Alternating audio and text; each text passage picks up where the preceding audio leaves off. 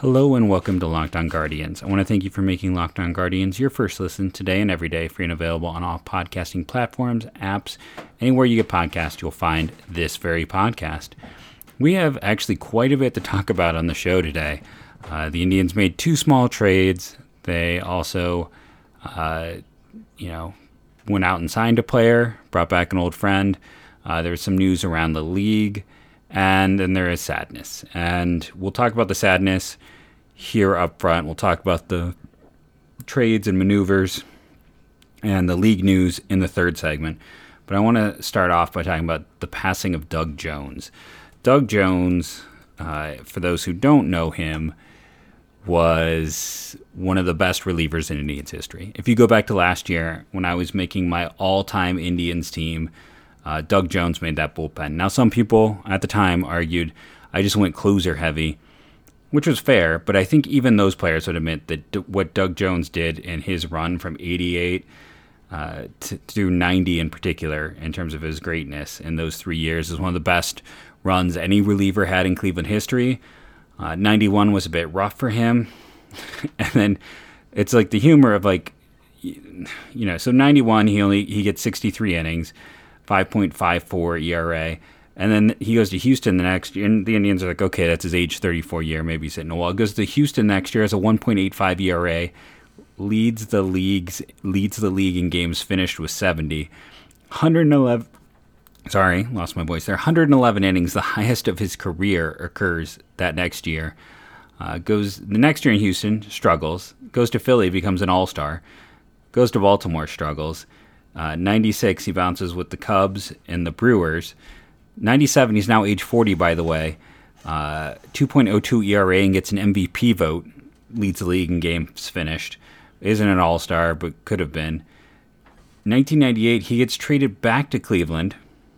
Ends up pitching 31 innings with a 3.45 ERA. He's strong for the Indians that year in 98. Goes back to finish his career out in 99 and 2000 with Oakland.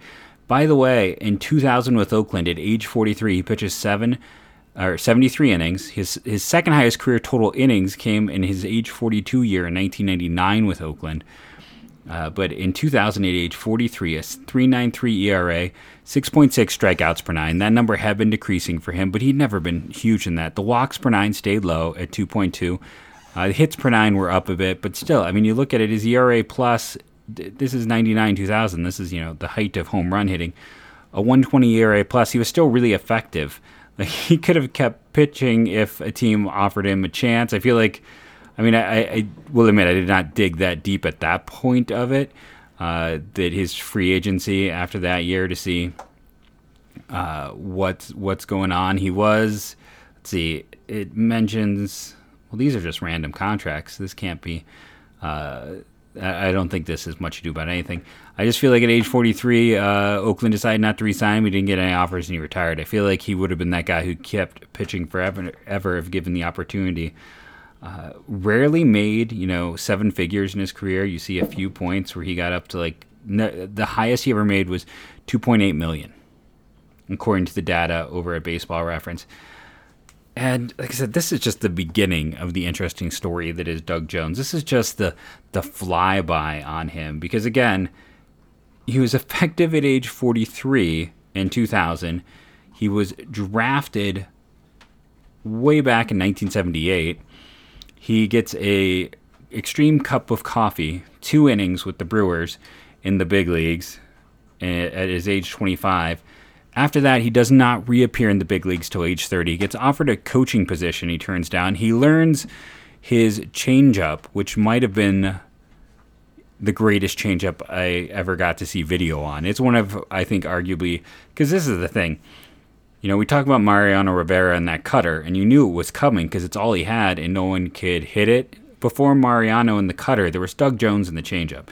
Now, Doug Jones didn't have as much success, but... there's a great tweet that I'm going to pull more from that I should make sure and give credit to the author. But, he points out in this piece, and he has great information. Like I said, from Tyler Kepner, I retweeted it. I also favorited it.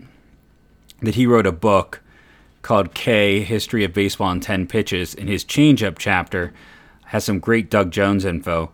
One of the best bits, and I had not realized this, that he learned his changeup grip from Willie Mueller. Now, if you're like me, you might be like, that's a vaguely familiar name.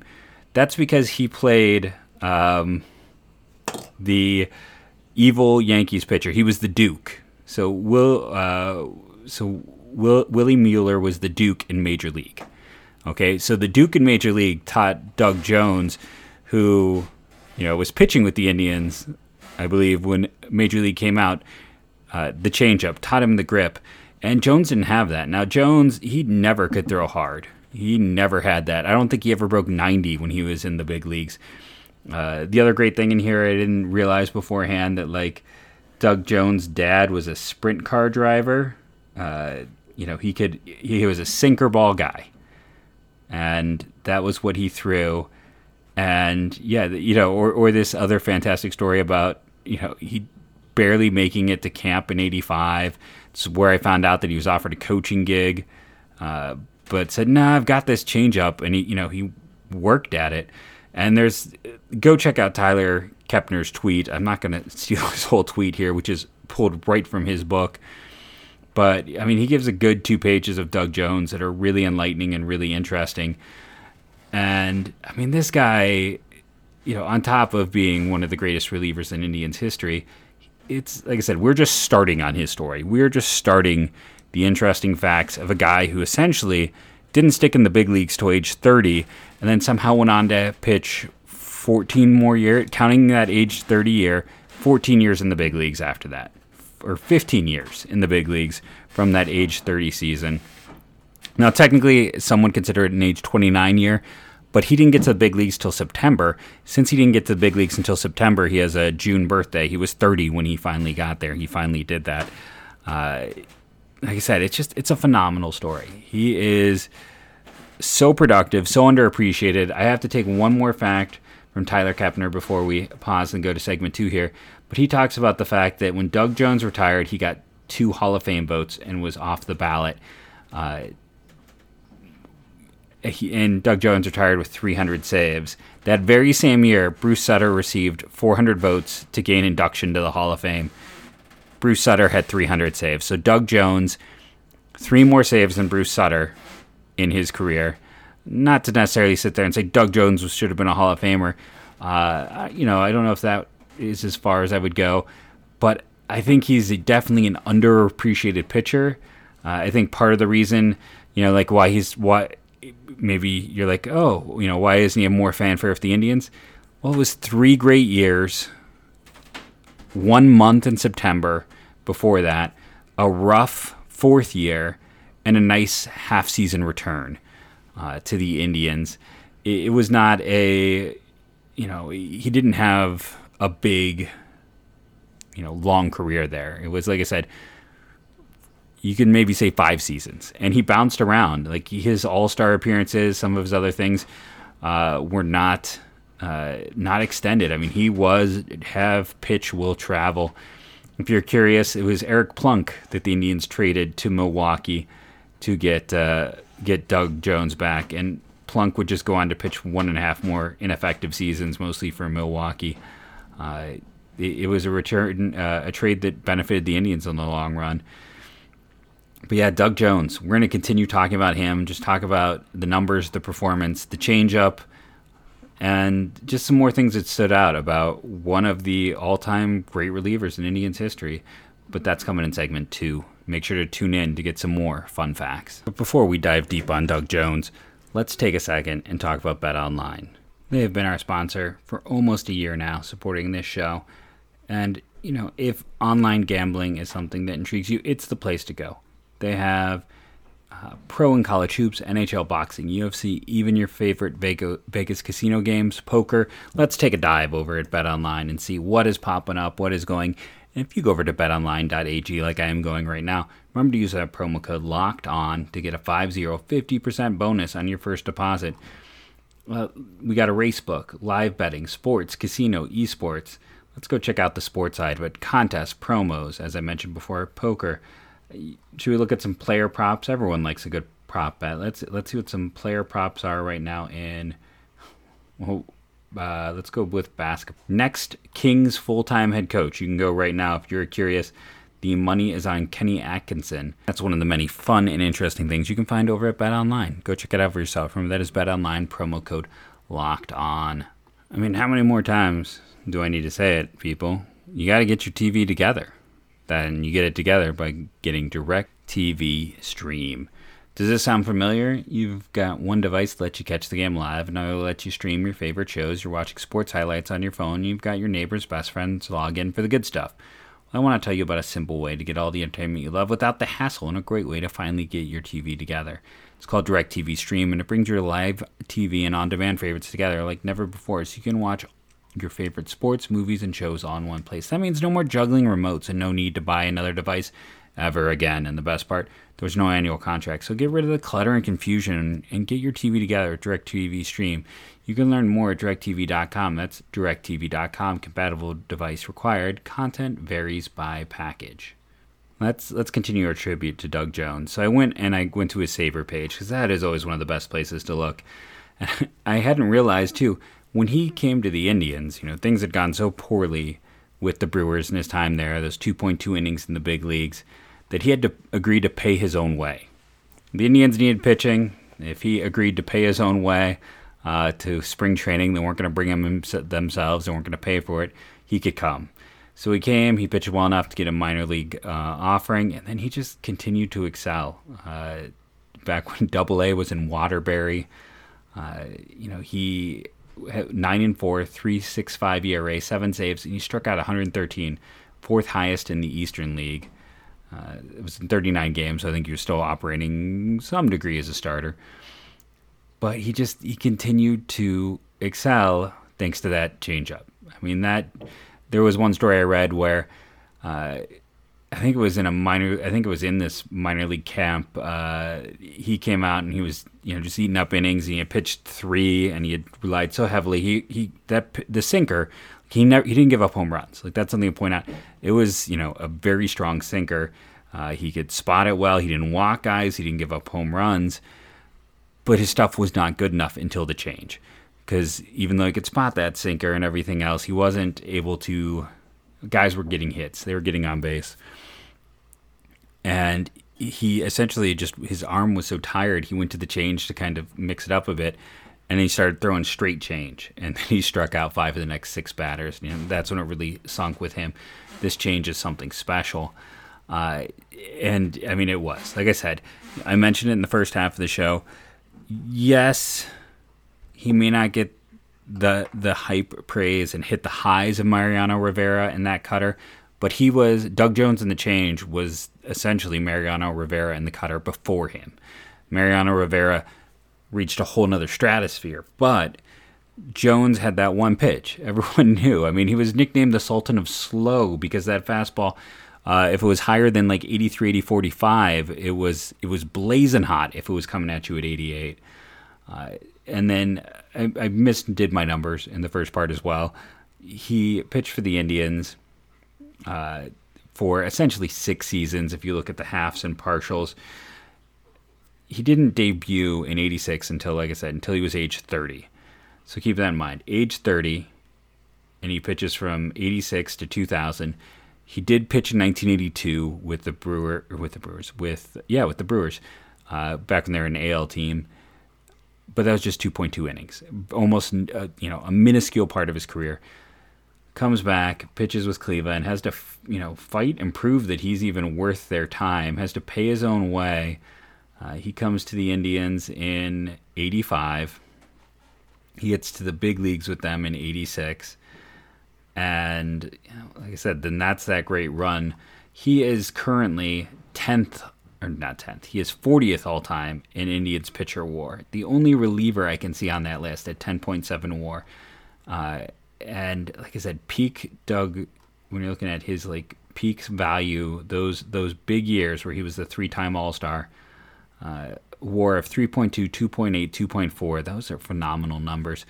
During this run, this time in the 80s, the only players who had more saves were Bobby Thigpen on good White Sox teams and Dennis Eckersley on those Oakland A's teams. He was in that class. He was in that stratosphere when he was in Cleveland. And like I said, it was a bad 91, and he rebounded to continue to pitch well. And when he retired, again, this is a guy who essentially his entire playing career is age 30 and later.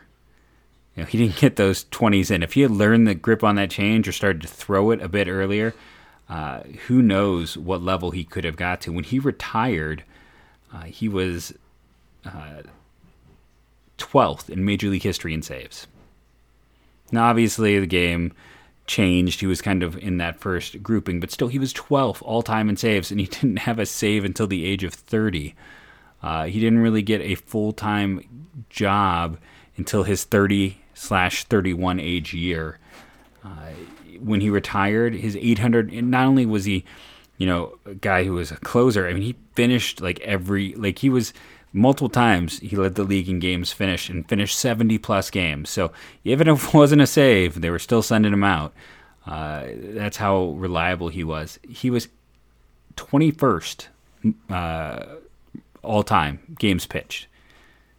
Again, of his 846 games, he had 4 from before his age 30 season. It's like you can't really say like a what if, because he had to learn the change. He had to get the grip, and then he just mastered it.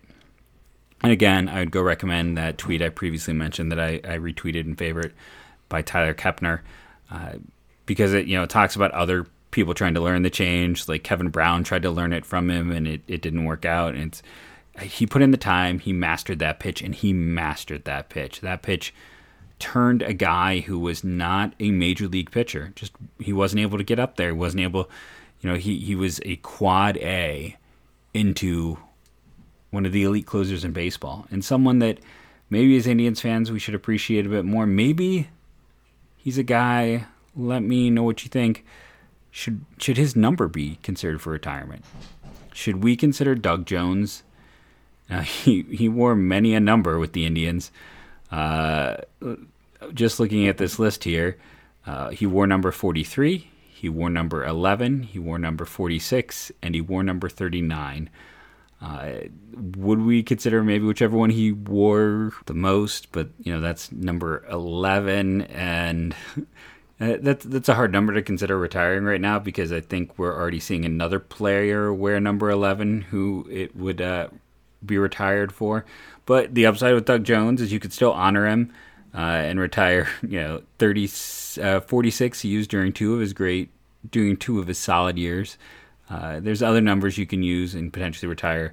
I know 11 is his peak one, but like I said, I think 11 is kind of already spoken for in terms of the Cleveland Indians and future number retirees. But, it's a really good number for this organization right now. Can we agree? And that's 2 multi-time All-Stars who have worn number 11 for the Cleveland Indians. Right now, Jose has 3 All-Star appearances. Doug Jones, in his time in Cleveland, also had 3. So they're currently tied for number of All-Star appearances. I think it's kind of fun to leave it at that, bringing up one of the greatest hitters in franchise history, and the number comparison, and with Doug Jones. Both, let's be honest, players who are underrated, unexpected, and no one thought either of those guys would turn into multi-time All-Stars. Both overcame the odds and did. And we talk about Jose all the time, number 11 now. But I think it's very much worthy. We could do a week on Doug Jones. Like, his life is a movie. Everything he overcame, the craziness of it, the fact that, one of the greatest closers in Indians history learned his bread and butter pitch and mastered it from one of the villains in the movie Major League is humorous. You could tackle it so many different ways. Let's just look at the record books. I mentioned that he is 10th all-time in WAR amongst Indians, or 10th. I said it again, he's 50th all-time. But again, as a reliever, that's still an amazing place to be. He is 23rd in games played in the Indians, 3rd in saves, games finished. Just, pure, we talked about it. He got put in a lot of times. 2nd all-time to Cody Allen. Adjusted pitching runs, he's 30th. Adjusted pitching wins, he's 30th. Now, these are not stats I always understand 100%. Win probability added, 33rd amongst all pitchers in Indians history. And then a lot of kind of the situational or the ones that are trying to balance different eras and things like that. He's ranking in the mid-30s. Again, which is as a reliever. That's impressive in and of itself. But I think one thing that stood out were the stories that came out today. I just saw a lot of people online with stories. He seemed, we never know what people are going to be like. That's always the great concern. Sometimes I don't want to meet sometimes some of these athletes. I have because it's my job now. But like the ones from my youth, I never kind of want to run into them because I don't want to have that ruined. But all the stories that were pouring out today were very positive. People telling, good bits, funny bits about Doug Jones. So it was definitely a moment where you're like, okay, I'm glad to find out that Doug Jones, who was always one of my favorites as a kid, was a good dude on top of being a phenomenal pitcher and incredibly underrated player in your Cleveland Indians / Guardians history. Quick moment of silence there for Doug Jones. We're going to come back in segment 3, talk about some of the league news, and hear me talk about the 2 trades and 1 minor league invite to camp. So make sure to stick around for that. Okay, so let's talk about the Indian stuff, and then if we have some time, we'll do a little bit of the behind, around the league, not behind the league, around the league for Major League Baseball. So let's start with the first thing. The Indians signed Sandy Leon. Old friend alert. Everyone knows how I feel about him. If he is here to be the Contreras type, if he is here to be the Bo Taylor type, if he is here as the extreme backup to give you kind of a vet you can go to. I personally liked Rene Rivera last year in that role, but hey, I'm not going to argue or really care in depth about who should be your, I don't love to say your third option out. I'm hoping he's maybe fourth and Lavastida is the third option, but it's not really something to get upset about. They like him. There's something there, and I'll just trust them. It does make me feel that Roberto Perez is not coming back. I will say that. If they're going to get someone they feel familiar and comfortable with, I still think they're going to try to upgrade. And another name, again, I really like Lavastida, but Jacob Stallings just won the Gold Glove in the National League, and the Pirates seem up for trades. If you are curious about, I feel like I should mention the Fangraphs article by Eric Longenhagen. That's going to get rolled into a bit of tomorrow's show. I'm not going to go too much into it, but it did, that's someone else saying that the Indians aren't going to spend. Contrary to what everyone thinks, the Indians aren't going to spend. And one of the reasons they were unable to make any trades with the 40-man roster congestion that's here, and by the way, is getting much worse because it's congested with interesting names. At some point, we'll start talking about 2022, and you can see 2022 is as bad as this year. Is the Indians weren't willing to take on money in contracts.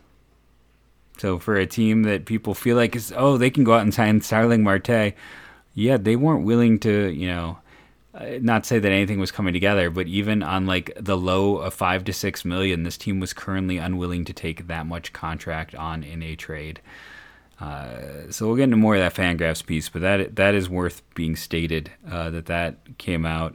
There's some other bits and pieces in there. It's an interesting read in general if you want to check it out beforehand, but we'll cover that in depth tomorrow. But for now, let's focus on the trades that happened. Now that we've talked about the catcher and we talked about, like I said, it's a fascinating piece that does not bode well for a lot of people's expectations of this offseason.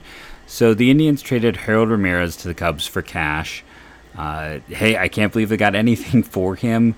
It is mind-boggling that guys like Harold Ramirez and Billy McKinney keep getting traded. McKinney can at least be a decent defender. Like Harold Ramirez, if he's not a starter, doesn't work for a baseball team.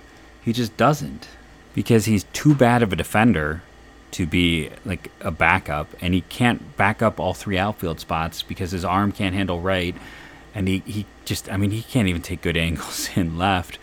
So he doesn't work as a backup. He's got 800 plate appearances of mediocre baseball. It's it's crazy how teams keep thinking that these guys are going to find an extra gear, but they don't want to try young players. They keep. We'll see, if there's a trade or if someone else just claims Daniel Johnson. Not that any of that has been reported, but I think there's a possibility that could occur.